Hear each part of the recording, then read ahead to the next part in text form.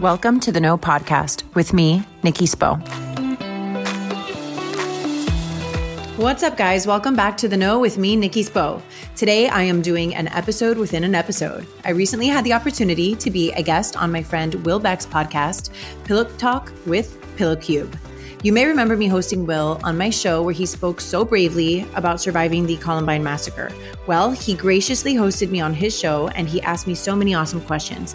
And well, I just wanted to share this interview. It's not often that I'm being the one interviewed, and we had a lot of fun talking about life, talking about suffering or not, what it's like to be a coach's wife, and so much more. So check out this interview and be sure to listen to the Pillow Talk podcast by Pillow Cube, hosted by Will Beck. Enjoy.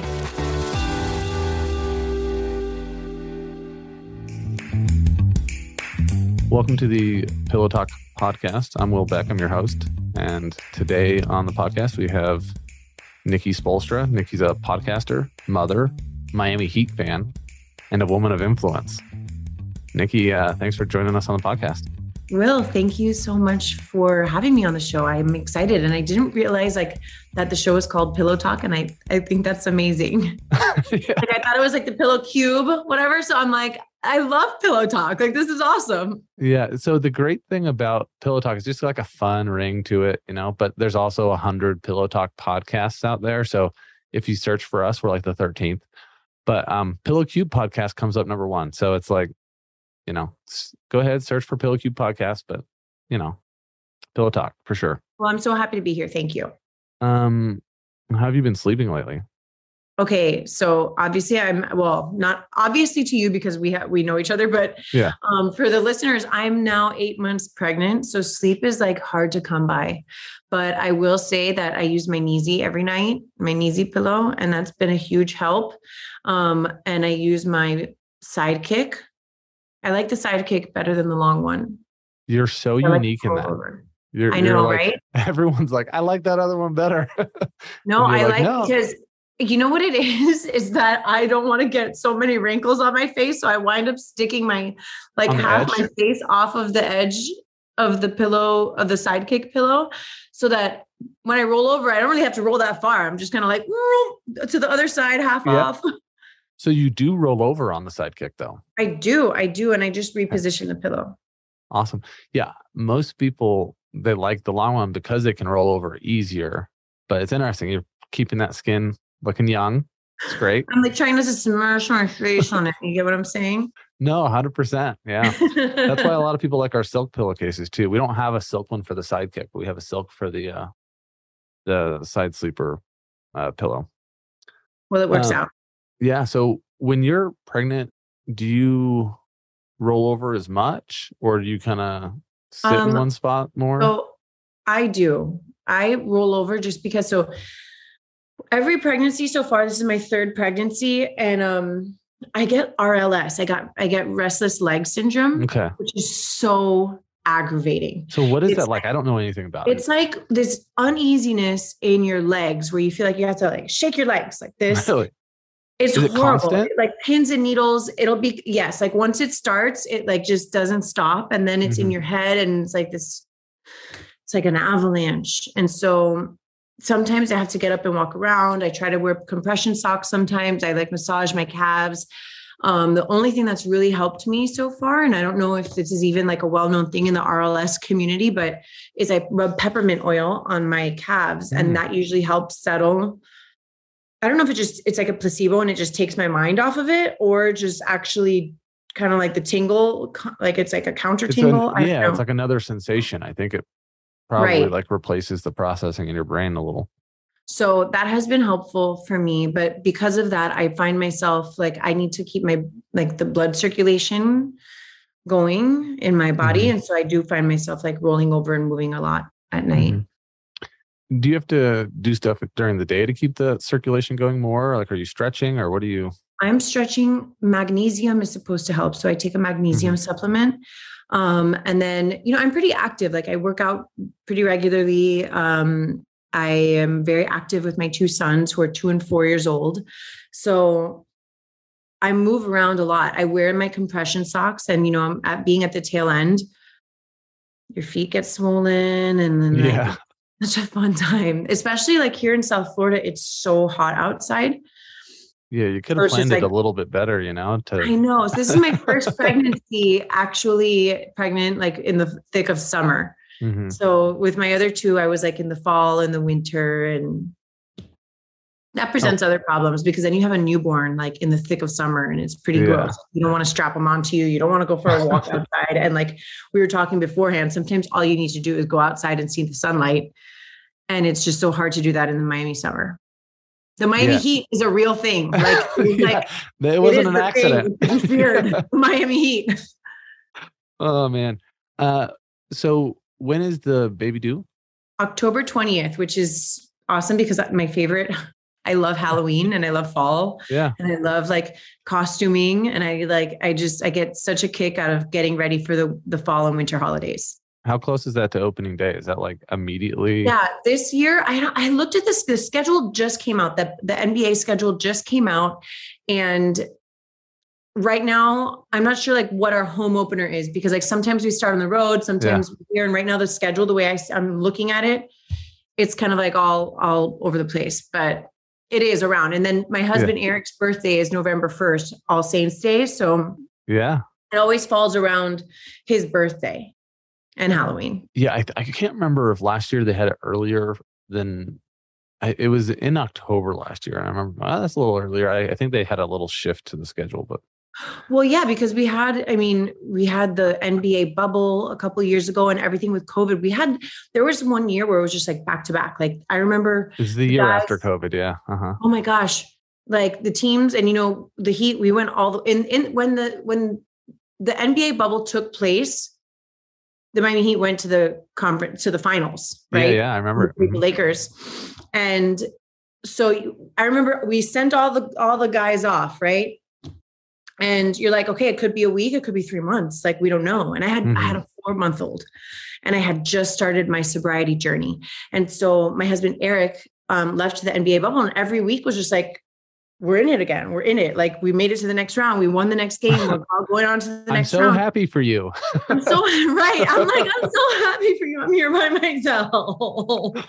But ultimately, this is what this is our family life. So it was amazing. I got to go to the finals with my older son. And but they let some people come in for a little bit, huh?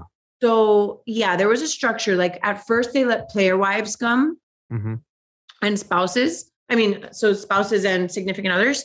And then like for the finals, they allowed like the coaching staff and like the external, like the training staff, like their significant others to come up as well. But that said, like he got back in October and they started in December. There was no off season. Like the next season started right away. Yeah, right it would be a crazy time for you guys. As a basketball fan, I loved it. I was like, great, like no gap, because basketball all year round. Right now, there's been a gap of the last 5 weeks have been the most boring weeks in sports history. I feel like. What's happening? It's like baseball right now, or what is it? Baseball just doesn't do it for me anymore. And the only thing has been like, oh, Kevin Durant, will he be traded? Will he not be traded? Right. Like all now that's over, and so it's like just sitting here like, cool, nothing to read. Yeah. So are there anything like other than like being pregnant, like things that like make it hard for you to sleep normally? Temperature, like outside of being pregnant or while I'm pregnant? No, just outside of being pregnant, like normal things that are like, hey, I sleep really hot, or like, noise, or totally. So actually my husband and I are really serious about sleep. Like he's actually done, I'm a pretty good sleeper, but he has actually gone and done like sleep studies where he sleeps at a place and they assess his sleeping, which is like, so to me seems like so counterintuitive because you're sleeping in like a foreign. Yeah. It's not going to be the same. Things hooked up to you. And you're like, I'm like, how, like, that doesn't seem very comfortable to me, but there are certain things. Like I like the room to be pitch black, and it's so tough sometimes because like we have an alarm system in our bedroom. Right. And then like that has a blue light. It drives me crazy, or like the gap. We have blackout shades, but it's like that one little gap. Like I can see the light. Brighter almost because of it, So there's that. But then I need the room to be really cold, which is where your cooling pillow has been super helpful. I like to feel like I'm freezing and then the covers are like really cozy. Our little dog sleeps with us. And she's wonderful. I love snuggling her. But like the sleep specialists apparently are like, nothing else should be in the bed, like you and a weighted blanket and your pillow, and that's it. So it's like, it's a balance of, do I want to cuddle my dog? And do I really want to deal with her like yelping if I put her in the other room? Yeah. Dogs are tough at night. I actually had a neighbor's dog wake me up the other day at like 3 a.m. and just barked literally all morning. I was like, thanks. Bring your dog in, please.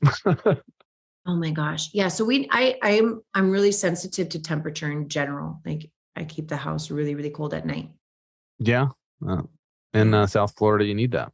You totally. Well, and that's the big thing in Florida. Like everybody jokes, you don't need it. You can go out in a tank top. No, you cannot leave your house without a jacket, because anywhere you go in Miami, they have the AC pumping and you are going to freeze inside. And not only that, but it's like you've been outside and you've like got a little bit of like moisture, dewy skin happening and you're a little damp and you go inside and then that sweat turns into like cold water on your skin and then you're cold. So you like always need a sweater or like a cardigan or whatever, a hoodie to go indoors in Miami. So if you were to think about yourself, like what makes you Nikki Spolstra? How do you define yourself? Honestly, I've like tried to stop defining myself. I don't know if that was the answer that you were looking for, but I'll I've take tried the honest answer. Yeah. Defining myself, because I think for so many years, Will, I was trying to define myself. I was trying to say, I am this. And I heard something the other day. I don't know where I heard it, but it was like, the message from God is, I am. I just am. Like, I am. I exist. Like even just saying I am like gives me goosebumps, because I'm like, I am not one thing. I am all of the things, like, and I am everything.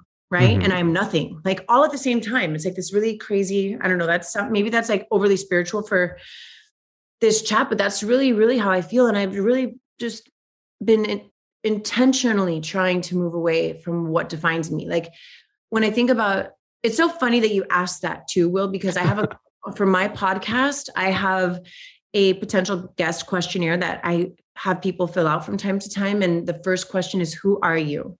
And it's so interesting to see how people react to answering that.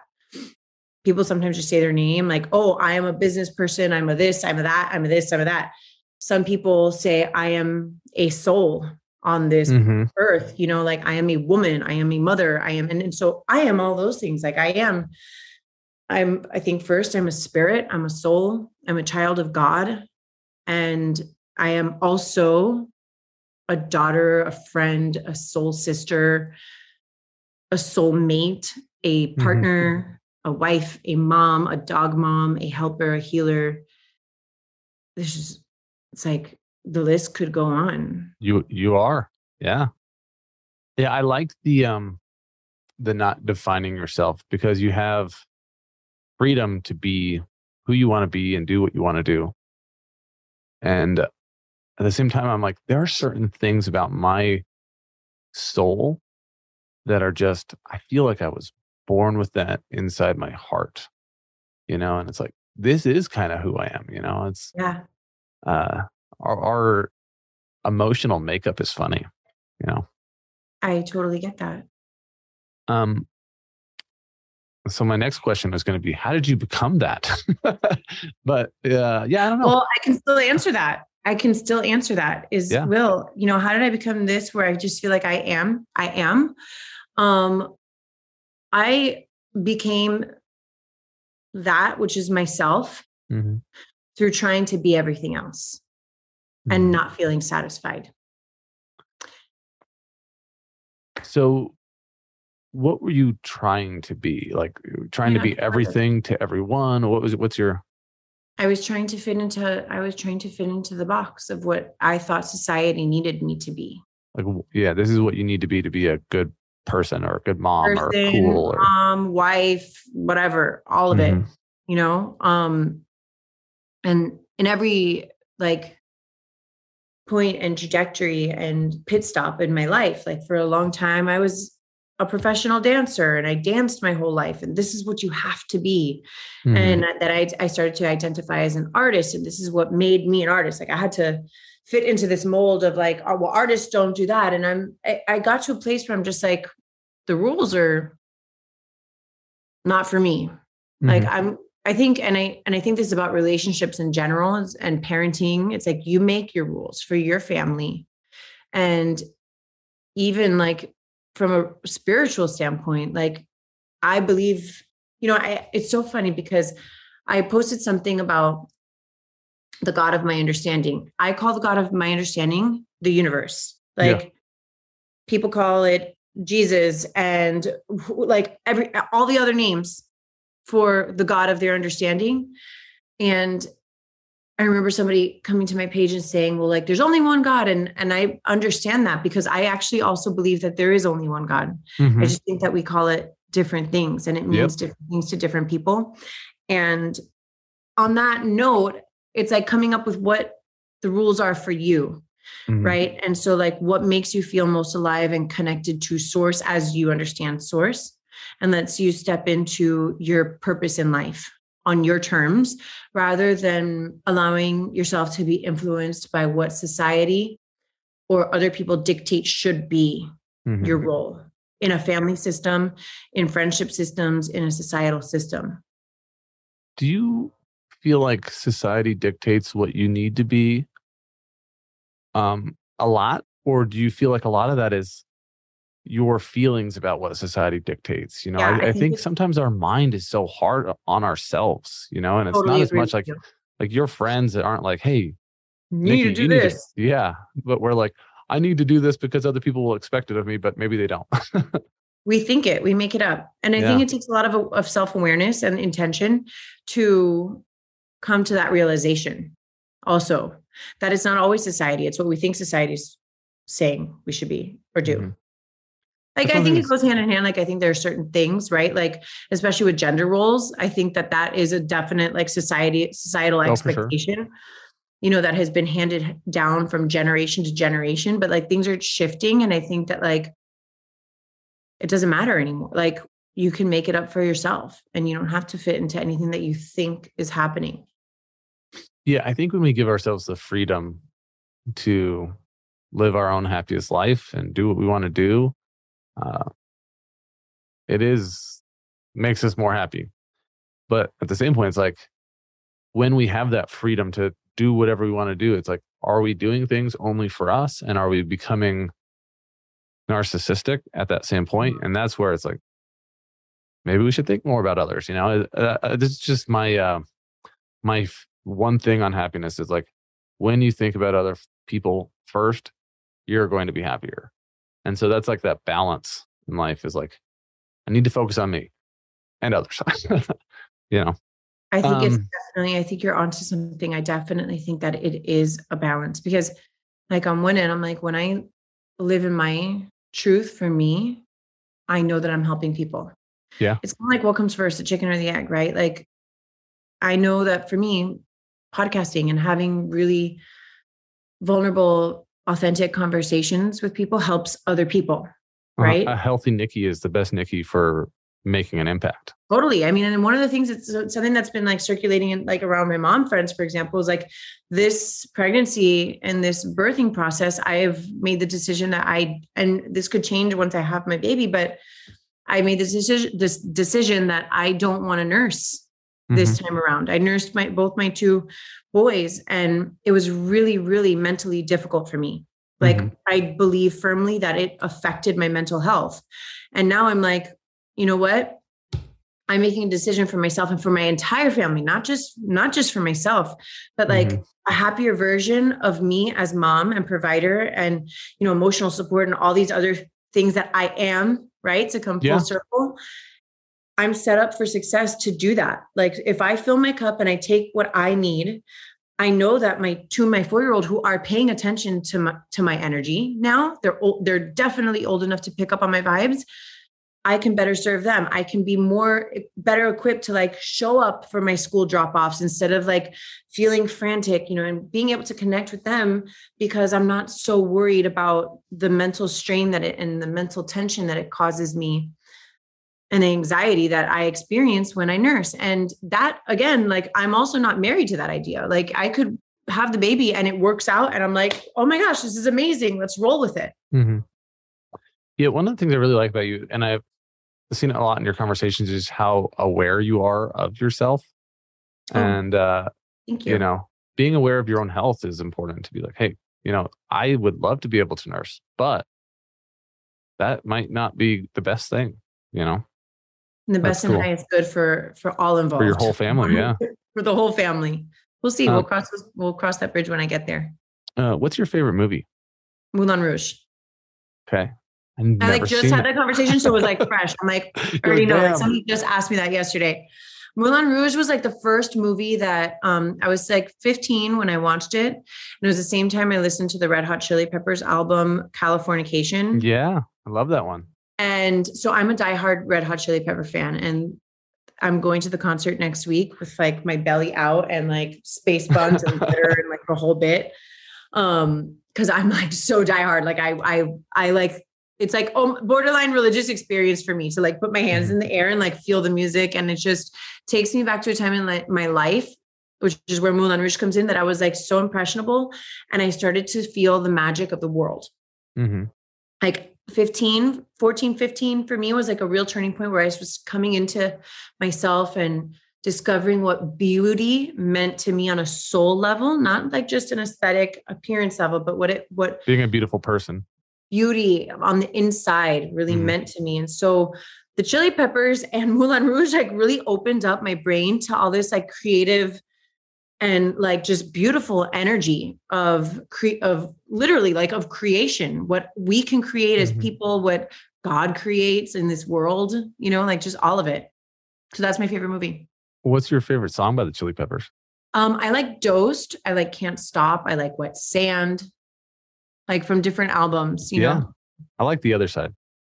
Oh yeah. The Other Side. There's a really good remix to that too. I'll have to check that out. Awesome. What is the best part about being an NBA coach's wife? It's generally very difficult. Because there's no good parts. It's just no, there are amazing parts. There are amazing parts. So I like grew up not watching basketball or any sports for that matter. Like I grew up doing art and dance and music, and I was not a sports girl. And after, I danced all throughout my life, and my dad was like, what are you going to do for dance after high school? And I was like, I don't know. I was going to art school. I had a scholarship to do fashion design at the Art Institute in Miami. And I was like, I don't know how I'm going to keep dancing. And he's like, well, why don't you try out for the Miami Heat dancers? And I'm like, because they're not real dancers. They're cheerleaders. Which I had also been a cheerleader, like no shame on the cheerleader, but I was like, that's not real dance. And, my dad was a firefighter. My mom was a teacher, like working class family.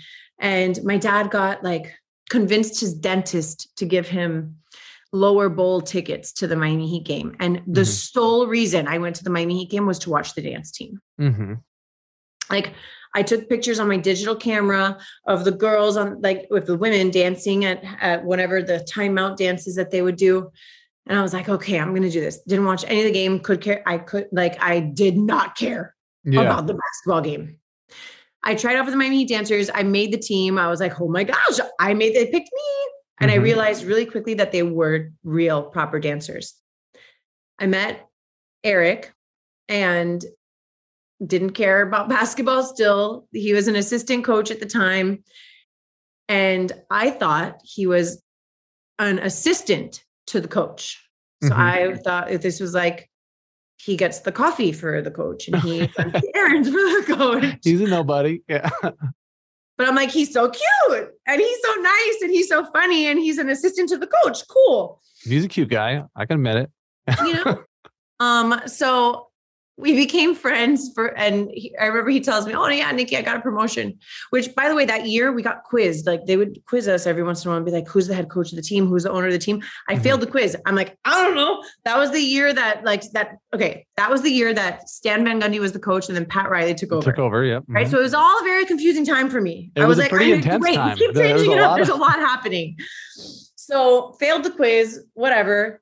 Eric then tells me he gets a promotion. I'm like, that's great. What does the assistant to a coach, like, how do you get promoted? Like, what's next? He's like, it's the head coach. I'm like, doesn't make sense. Don't compute. I'm like, I don't understand how that works out. How do you go from being the coffee guy to the head coach? Like, you really have no clue. And on some level, like maybe I romanticize this. I think we both laugh about it, but I'm like, maybe he liked that I wasn't so like all up in the NBA mix, right? Because like there are people who like train their whole lives to be all up in the NBA mix. Mm-hmm. But that said, like I've learned a lot about basketball. Like I go to basketball games now, you know, my friends are like, you know so much about basketball. I'm like, I do. I pay attention. I learned a lot. I'm like, quiz me. I'm like, quiz me now, people. So the best part, I mean, honestly, Will, I feel so lucky to be with a person who is passionate about what they do and can make an excellent living doing it. Like, I love being able to see my spouse, like go into work and feel fulfilled, even on the hardest days, you know, like it's NBA coach's life is not easy. You win the games and it's because the players are amazing, and the players, of course, they deserve like all the credit. If you lose the game, it's usually the coach's fault, right? Yep. And like, for the most part, the coaching profession is very unstable. Coaches are getting fired all the time. You know, Eric has had so much good fortune and has had so much support from the Riley and the Harrison family to be in the position that he's in with the team for so long. It's like, it's so uncommon. It is. He's probably like the third or fourth longest tenured coach in the NBA. The second most tenured coach in the NBA, the Greg Popovich. Yeah. So that's really incredible. I would say that the best part is being able to go watch him do what he really, really loves. And another thing that I really love about, I don't know if about like being a coach's wife, but just like about basketball in general is like how it brings people together. I love history in general. Like I love the history of fashion. I love the history of art. I studied art history in college. Like I love the history of how things were and how they are now. And I had an opportunity to go to the NBA Hall of Fame a couple summers ago. And when Chris Bosh was being inducted and Rick Adelman was being inducted. Yeah. And it was just so incredibly inspiring to listen to everybody speaking about their experience. And I was moved to tears by like the contribution. The NBA is 75 years old. It's very young. It's still very young. So you have people today that are alive and well that have had major impacts on the NBA as we know it today. You know, and that they changed the course or the trajectory of it. And so I was just moved to tears by like the influence and the impact that these individuals have had. And I think it's really important to see for young Asian boys and girls to see a person who looks like them in Eric's position. Yeah, I have always admired Eric before I knew you. Just because he was a guy that started it in like the film room, video room. Yeah. Yeah. And he's just a guy that seems like he loves basketball. He does. You know, and he's just into it. And he also came in at a kind of unusual time because it was like, hey, this is LeBron James. You know, like come try to like manage the greatest player in the NBA and, you know, get his respect. And he did it, you know what I mean? And had great success there. And that's pretty impressive thing. So, why did you want to get into podcasting? Okay. So I started my sobriety journey in April of 2020, like right at the beginning of the pandemic. My life was falling apart. I was drinking myself to oblivion a lot of nights. And for the most part, you know, I'm so grateful that I had support, like with my kids and everything. They were so, so little. But then when COVID hit, it was just like, there was no hiding that. There was nowhere to go. Mm-hmm. Right. So a lot of my problems surfaced really quickly, just like really came to the surface. Like a lot of people, like marriages were affected, mental health was affected, kids, like older kids who were in grade school were affected. Like it was obviously a really difficult transition for so many people. People were literally, as you know, unfortunately dying, literally. And so I started my sobriety journey. I had never hated myself more than at that like rock bottom in my life. Like I had gotten to a point where I didn't want to like kill myself, but I didn't want to live either. You were not happy with who you were. You're like embarrassed of it almost. Yeah. I was ashamed. There was like a tremendous amount of shame and guilt and disgust about myself. And slowly, literally one day at a time, like that's a big message saying in many 12-step programs, but literally one day at a time. And sometimes it was like 20 minutes at a time. I started to develop a relationship with the God of my understanding. I started to rediscover like who I was as a soul. Mm-hmm. And I started to have like very real and vulnerable conversations with people from all walks of life. And I thought to myself, oh my gosh, if I could bottle this up and just give it to people. Mm-hmm. There's tremendous power in community and shared experience. And so I started my podcast because I wanted to create a sense of community for women who might be feeling like I had been feeling. I'm my target demo. Like the version of me from a couple of years ago is my target demographic. Like the woman who like desperately wants to feel a sense of community, the woman who needs permission to invest in herself so she can be a better version of herself, so that she can go out into the world and serve in her highest purpose. I wanted to create a platform where women can come and feel connected, less alone, and like they are worthy of doing the work, the healing work on themselves so that they can go out and be the best versions of themselves. That's really why the podcast started. And that's why it's called The Know, right? It's not like a lot of people mistake the name for In the Know. Like this is like what's going on? Show in the know. Like we're in the know about like what's the cool thing. And it can be confusing because like I love talking about makeup and beauty and hacks and mom this and recipes and what I'm doing, what I'm buying to make my life easier. But the know, the foundation of the know is like it's coming into a place of the deepest inner knowing with yourself. And I really appreciate that you mentioned, Will, that I seem very self-aware. Because that's what the podcast is about, is coming to a place of deep inner knowing within yourself and then celebrating that so that you can give it away. You mentioned something on the podcast. You were talking about suffering a lot recently. And I was like, she's thinking about it in a really different way than I think about it. You're like, I don't want to suffer. I was actually listening to this talk this morning, and it was somebody saying like, I want to be like that person without having to go through what they went through to become that person, which is kind of a funny idea. Because suffering, there's good from it and bad from it, and it's such a interesting balance. And a lot of times, like when I think about my life, I think about the bad things I've been through and how those have made me who I am. So I'm like, I'm thankful for the suffering. But then at the same point, it's like, I don't really want to have to live that way.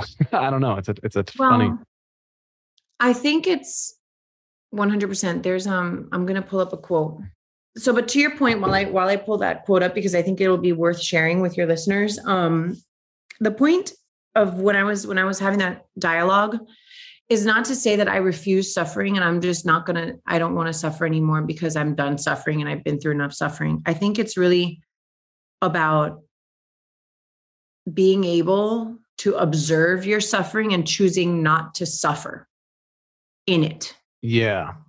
To like find happiness in it. Yeah. And to find the beauty and the joy. And like, I am actively choosing, even if this is a period of suffering, like, and I think in that conversation, I was talking about like how difficult it was for me to cope with my son's diagnosis of Burkitt's lymphoma and like him losing his hair and him, my 4-year-old, going through chemo. That was a lot for me. And I would have nights that I would just cry into my pillow, or like a girlfriend would let me call them in the middle of the night, to just vent, because my husband and I were switching from the hospital a lot. And just choosing to say like, okay, I'm still going to go out to dinner with my friends, and I'm still going to see my friends, and I'm still going to host my podcast, and I'm still going to connect with other people, and I'm still going to serve other people, and I'm still going to volunteer with the charity, or I'm still going to like show up for my friend's baby shower. Yeah.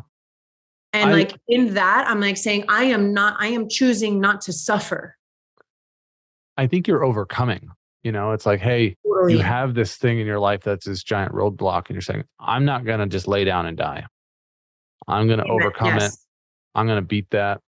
And during that whole process, still be happy. And that's the thing that a lot of people don't allow themselves to do, is like, hey, I've got to be miserable now because this thing happened to me. Yeah, exactly. When my sister passed away, I felt like I had to be sad. Yeah, I understand. And I was like, oh man, I just can't even experience happiness right now, or I feel almost bad about it. And I don't think we have to do that. For a moment after she died, I shaved my beard into a mustache because I thought I looked so silly with it on that when I looked in the mirror, it made me happy. I was like, I need to do that to be like, have a smile. Find the joy, to create, to intentionally create the joy. So this quote is by Elizabeth Kubler-Ross, and I want to read it for you. She says, the most beautiful people we have known, and we're not talking about aesthetic beauty here, right? Yeah. Like the most beautiful people we have known are those who have known defeat, known suffering, known struggle, known loss, and have found their way out of the depths. These people have an appreciation, a sensitivity, and an understanding of life that fills them with compassion, gentleness, and a deep, loving concern. Beautiful people do not just happen. Yeah. It's so true. Like our life, it like chips away at us, and it like polishes off the rough edges. And if we choose to embrace it, like we do become better people. That's one of the things I love about being married.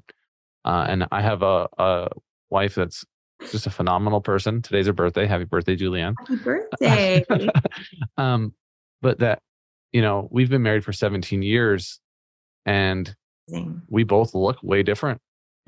I'm probably less cute than the day that we got married. I have less hair for sure. And I'm definitely heavier. But I look at her and I look at me and I think, man, we are both a lot more beautiful people than we were the day that we got married, And it's been fun to see that in her, and her just develop and be this like amazingly beautiful soul, And, that refinement is part of the process of life and relationships in general, I think that our souls come into this earthly world beautiful, period. Like totally beautiful. From birth. Yeah. From birth. Right. Like I think about that a lot. Like when as a parent, I think about who my children are as souls before they even came to me. And I know this is like super woo-woo for many people, but this is how I love that stuff. So go for it. So let's go. Let's talk it up. So I like to think about that. And I went through this with my mom when she passed too. It was like, I had so much anger and resentment towards my mom for the things that she did to me when I was little. And in my own recovery process and my own forgiveness process and my own journey of like letting go my resentments towards her, I was able to really see my mom as a beautiful soul that came to this earth and experienced some horrific earthly tragedies that crushed her. And now that she's passed on, I'm in this spiritual way, like reestablishing my relationship with her soul, where I'm like, you are still beautiful. Like your soul was not a reflection of what you went through on this in the earthly world, and the things that happened to you when you were little, and the things that you couldn't overcome, the things that you couldn't pull yourself out of your own depths to go get the help that you needed so that you could be better. Because I think that our souls are pure when they come here. Yeah. And when they leave. I think there's something too there about you like improving that relationship even after your mom is gone is like you are giving her grace and forgiveness and allowing, any lingering tough feelings to like go away. And Yeah. that allows you to be free and happy. And then when you guys greet each other again, you can be like, it's all love. Well, that's You what know? forgiveness is, isn't it, Will? Like Yeah. forgiveness, yes, we forgive other people, but like But when we forgiveness forgive helps people, us. it's for us. It really is it's an act of Mhm. courage and the pursuit of freedom for ourselves. Yeah. And it like takes our own chains off when we forgive others because then we're not like bound by anger and Amen. jealousy and, just a kind of mean feeling. So, Totally. Totally. when you do your podcast, like, how are you trying to influence people? Like, what are you trying to? I think for the most part, I'm trying to be thought provoking. Mhm. So I just released an episode set that was called Who is Influencing You? Mhm. And I talked about like some of the biggest influences in my life. Like I appreciate you that you in your introduction for me, you called me a person of influence or a woman of influence. Woman of influence. Yeah. I really appreciate that. I think a lot of people struggle with the word influencer, right? Because of what Mhm. it's become socially. Um, I think that we're all people of influence as especially parents, right? Like Mhm. we all have we have influence, period, full Mhm. stop. Um, so I'm in a space with my podcast where it's my goal to be thought provoking. And with that episode in particular, um, I went through a list of the people and things that I am most heavily influenced by. And I got very honest that like right now, God is not at the center of being the highest influence in my life. And I think Mhm. that we as people have an ebb and flow of that, right? Where we get caught up in the external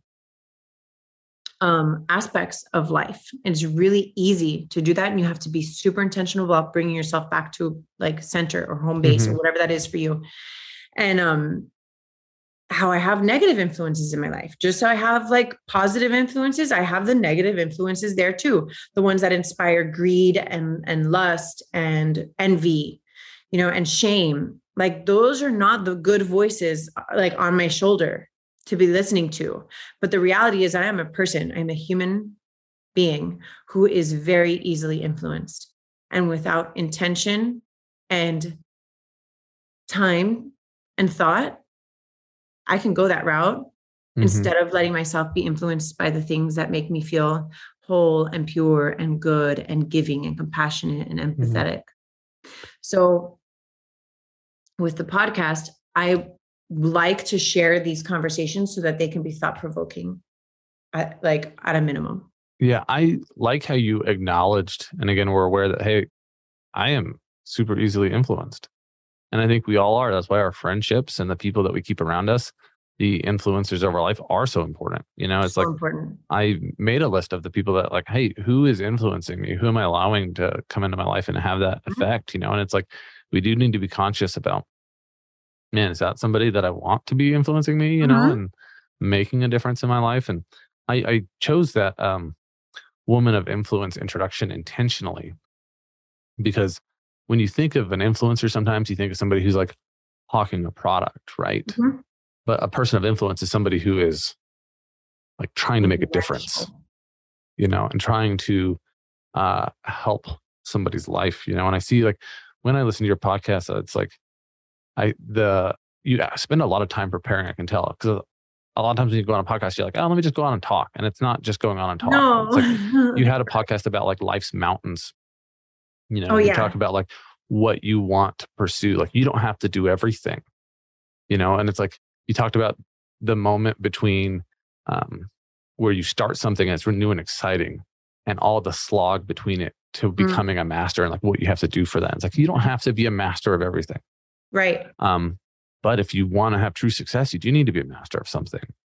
And you have to choose like what you want to pursue and go after with all your heart, And so you have these things. I'm like, wow, that's like such a thought provoking idea, Well, and good. it Then made me, I think that maybe I'm doing a decent job at getting you to think about things, or no, people in general totally. to think Yeah. It about was things from a different really, perspective. you make me, cause I don't know what it is naturally. I feel like you come at things from a little different angle than I do naturally. just the way I think is a little different. And I'm like, oh, wow, that opens my eyes a lot, so. By the way, for your listeners who might be curious about that I was referencing a book that's called The Dip by Seth Godin.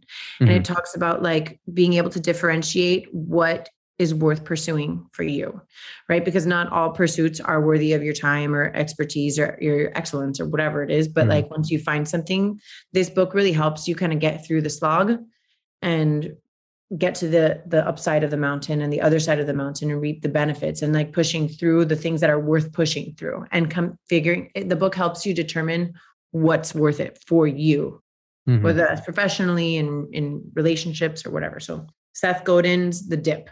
Yeah. There's so much between greatness and just being normal. And it's like, hey, am I willing to give all that it takes to get there? Sometimes yes, sometimes no. Which, for the record, like I wasn't down to do that in fashion design. I love fashion design, but I realized quickly in my first year of fashion school, I'm like, nope. I'm not willing to do whatever it takes to be the best at this. Yeah, when you look at being an MBA coach, and Eric's one of the best at it, like there are sacrifices that he has to make to get there, whereas like most people would be like, man, you know what? I'd rather be able to spend more time with my family, or I don't want to stay up till 2 a.m. watching film over and over. And like, it's not always fun. In fact, most of the time it's not. But he loves it. Yeah. He loves it. Like, listen, when I met Eric when he was 36 years old and to my knowledge, he wasn't like in a serious relationship in a very long time. And he put his career and not just to be the best, but we talk about serving. Like Eric is the type of person who serves. His job, the way he feels about his job was never, I want to be the best coach. I want to be remembered forever. His attitude towards coaching is not like that. His attitude is, how can I serve my personnel, my players, my coaching staff at my highest capacity? How can I serve them? Right. And in turn, he's like, how can I serve my bosses, Pat, Mickey, Nick, all of these people? How can I hone my craft to be of optimal service to these individuals, right? In my profession. And I think by doing that, and he's been a great example for me in this, is like, by doing that, you wind up being really good, right? There's a lot of this is coming back full circle. It's like when you focus on the service aspect of it, you hone in on your greatness. Yeah, that is so insightful to me, being a basketball fan and seeing, because he's lasted a long time for a reason, is because the players that are playing for him are like, we respect this person, Thank you. And that is cool to hear. And that's why people love you, because they can sense it, whether it's real or not. 100%. He's the real deal. Like I want to say this also, is that he's an incredible father. Like most people like in the NBA world, when they find out like he does school drop-offs and pickups anytime that he can, they're like super surprised, but he's there. He's very involved with our kids. Like he always knows what's going on. Like he's an incredible father, and he still hustles at night, and he is watching film, and he's communicating nonstop with his assistant coaches and with the front office. He's nonstop, like preparing. And that's not always easy on a marriage, to share your person with everybody else. Yeah. Right. It's not. Like, I would be lying to you if I said, oh yeah, it's super easy. That's why, like, when you ask about a coach's wife, you could ask any coach's wife. I'm pretty confident in like any professional sports. And it's not super easy. Like, it's not the easiest thing. Like, you really are sharing your partner with so many other people. But I always come back to the fact that, like, I can see what he's doing. I can see why he's doing it. And there's tremendous honor in the way that he operates. And I have so much respect for him as like a person separate from me. And I think that in marriage, it's really important to be two separate people. Like, one of our mutual friends had given us this like plaque with this saying, and it's a Jewish phrase.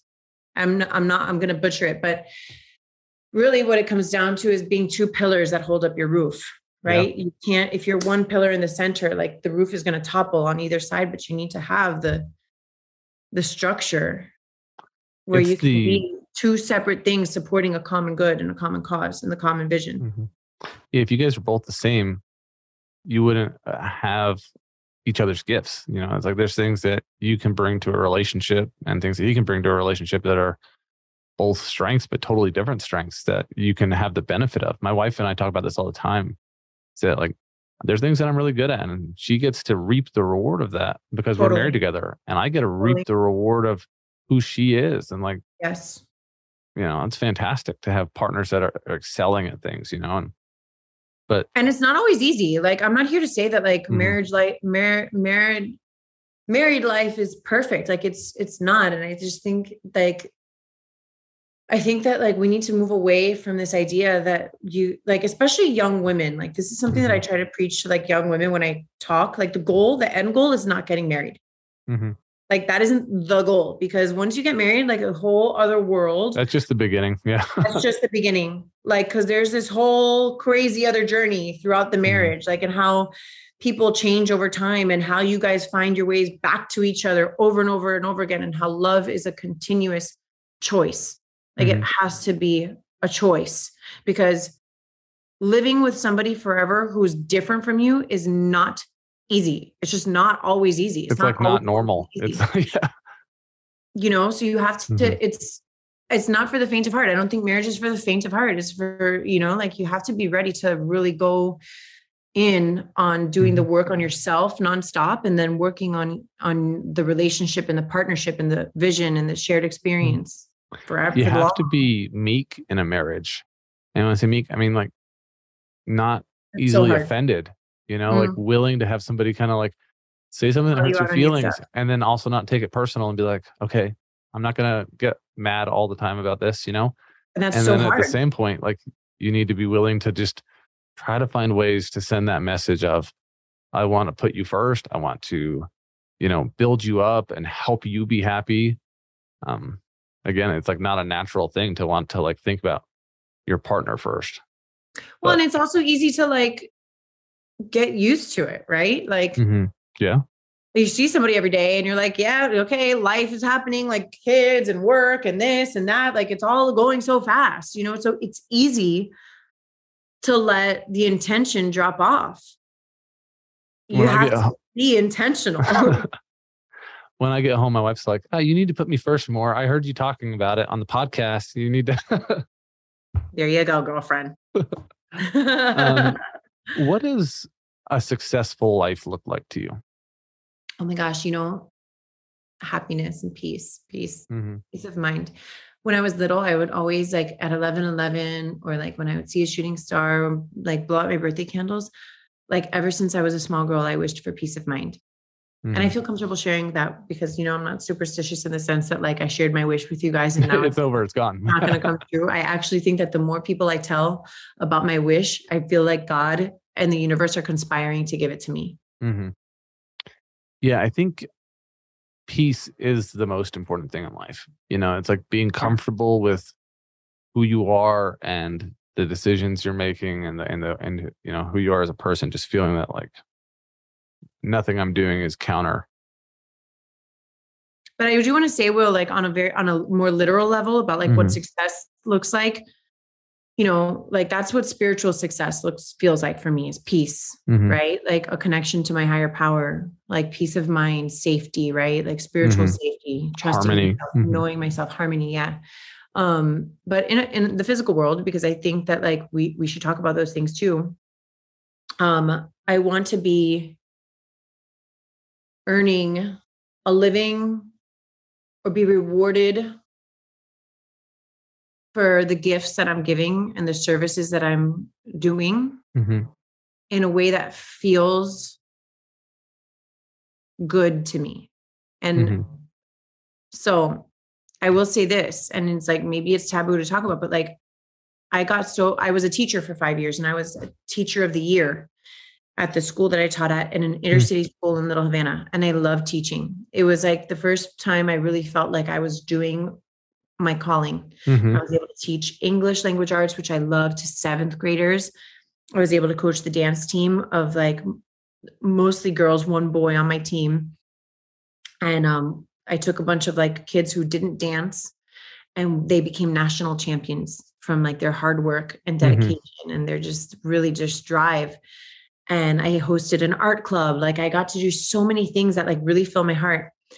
And where my life was going at the time, it became so strenuous, and I became so frustrated with the education system as a whole, that it really, and I think it's so sad because there are so many incredible teachers that leave the profession because it's not sustainable. Yeah. You do need to make money in this life. You need to. And like, so it's funny because like Eric would always tell me like, but you don't need to. Like I earn a great living for our family. Yeah, he could take care of you, I think. Last time I looked. Yeah. Yeah, like no doubt, right? But it was something for me that I'm like, I need to do this for myself. Like I want to earn something that feels good for me, because now I have the ability to like develop my podcast and earn however I earn my money and my the material, the very real part of it. But I also get to volunteer my time at schools on my terms, where I'm like, I get to now give this for free. I get to give this. I get to just give for free because I love doing it. So I want to say that, because like, what does success look like for me? I think a lot of it has to do with freedom too, freedom of choice. Like, but the root is the spiritual root. And then we go out into the external world and we can say, okay, this is how I feel about what I'm doing, what I'm giving back, the services that I'm providing, how I feel like respected and valued in a system. And I think that the teaching profession as a whole, like just needs to shift. And I don't think it ever will. Needs to be valued more. Totally. Yep. Totally. One of the things that I liked, and this is a previous podcast, that I've noticed a sense of you talking about your relationships and the people that you love. And I feel like there's so much happiness and success from our relationships, and to me, success looks like, do I have really great friends? Do I have people that I love being around and they love me too? Yeah. And that's a huge part of success. So Amen to that. And I feel so lucky, Will, because I don't have many superficial friendships. Like, I think as a person, I like kind of exude this energy within my friendships and relationships, is like, we're going to have the real deep conversation. We're going to You're talk a deep about person. Yeah. like we don't, I'm not like I get social anxiety because I'm like, it's hard for me to talk about the weather and do small talk. It's hard. Like now, and that's part of why I drank so much too, is like, I had so much anxiety. Now I'm just like, I'm a lot more comfortable in who I am. And I can be like, okay, I can go to a party and I'm going to be that girl who like asks you how you're really doing. And I will actually hold space for you to give me the legitimate answer to that. And they're like, I didn't want to talk about that heavy stuff right now. Here for that. I'm like, okay, well, just know that I'm your girl when you're ready. Yeah, I'm there. What is the most important piece of life advice you could give our audience? I always say that the work is worth it. Like the work on yourself and your soul and your like spirituality is worth it. The work is worth it. Like I would be in a completely different space if I had not worked on my relationship with God, if I had not worked on my relationship, let go of my resentments towards people, places, and things. That's my advice, is like the work is worth it. If you feel like there's something that you need to pay attention to within yourself, that's not a mistake. Like you're not imagining that. Like a lot of the things that and I can say this for sure about alcoholism anyway, is like a lot of our stuff is self-diagnosed. And I'm not talking about physical diseases. Like don't go Google crazy and be like a Google doctor and think like, no, you have this thing. But like the things that we feel inside, like we have to pay attention to those and honor them. And really, when we feel something, trust your gut and look at it. Look at it. And if you think something needs to change within you, you're probably right. So that would probably be my biggest life advice. Well, that's great advice. The work is worth it, Thanks so much for coming on the podcast. It's been delightful to get your take on a lot of different things. And for those who want to continue listening to Nikki and not listen to me as much. The Know with Nikki Spo is the name of her podcast. It's terrific. And she's got some great guests that she has on there, but she also has these, 20, 25-minute podcasts that are just about self-improvement and, thinking about your life and how you can get better. And I love those. So thanks for coming on. We want to wish you the best with your pregnancy. Another 8 weeks, you'll have a beautiful baby girl. So congrats on that. And thanks for coming on. Thank you so much, Will.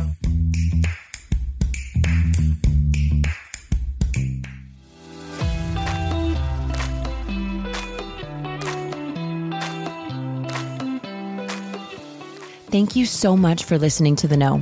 If you loved this episode, go ahead and share it with a friend. Words are so powerful, and someone may need to hear what we covered today. And if you really loved this episode, please take a moment to rate the show and leave a review. Your comments are so important and valued, and they give other listeners insight on what to expect on The Know. You can connect with me personally via Instagram at Nikki Sap Spo and The Know with Nikki Spo. My hope for you today is that you are fearless in looking inward so that you can be your highest, most authentic self and go after the life of your dreams.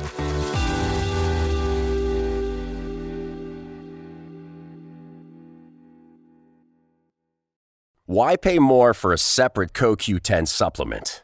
Enjoy twice the benefits with SuperBeets Heart Chews Advanced. From the #1 doctor, pharmacist, and cardiologist recommended beet brand for heart health support, the new SuperBeets Heart Chews Advanced by Human is now infused with CoQ10. That's essentially like getting CoQ10 for free. Our powerful blend of beetroot, grapeseed extract, and CoQ10 ingredients support nitric oxide production, healthy blood pressure, healthy CoQ10 levels, and heart-healthy energy with 2 tasty chews a day. Plus, SuperBeets Heart Chews Advance are plant-based, so you get heart-healthy energy without stimulants. For a limited time, get a free 30-day supply of SuperBeets Heart Chews on all bundles and 15% off your first order by going to radiobeats.com and using promo code DEAL. That's radio, BEETS.com, code DEAL.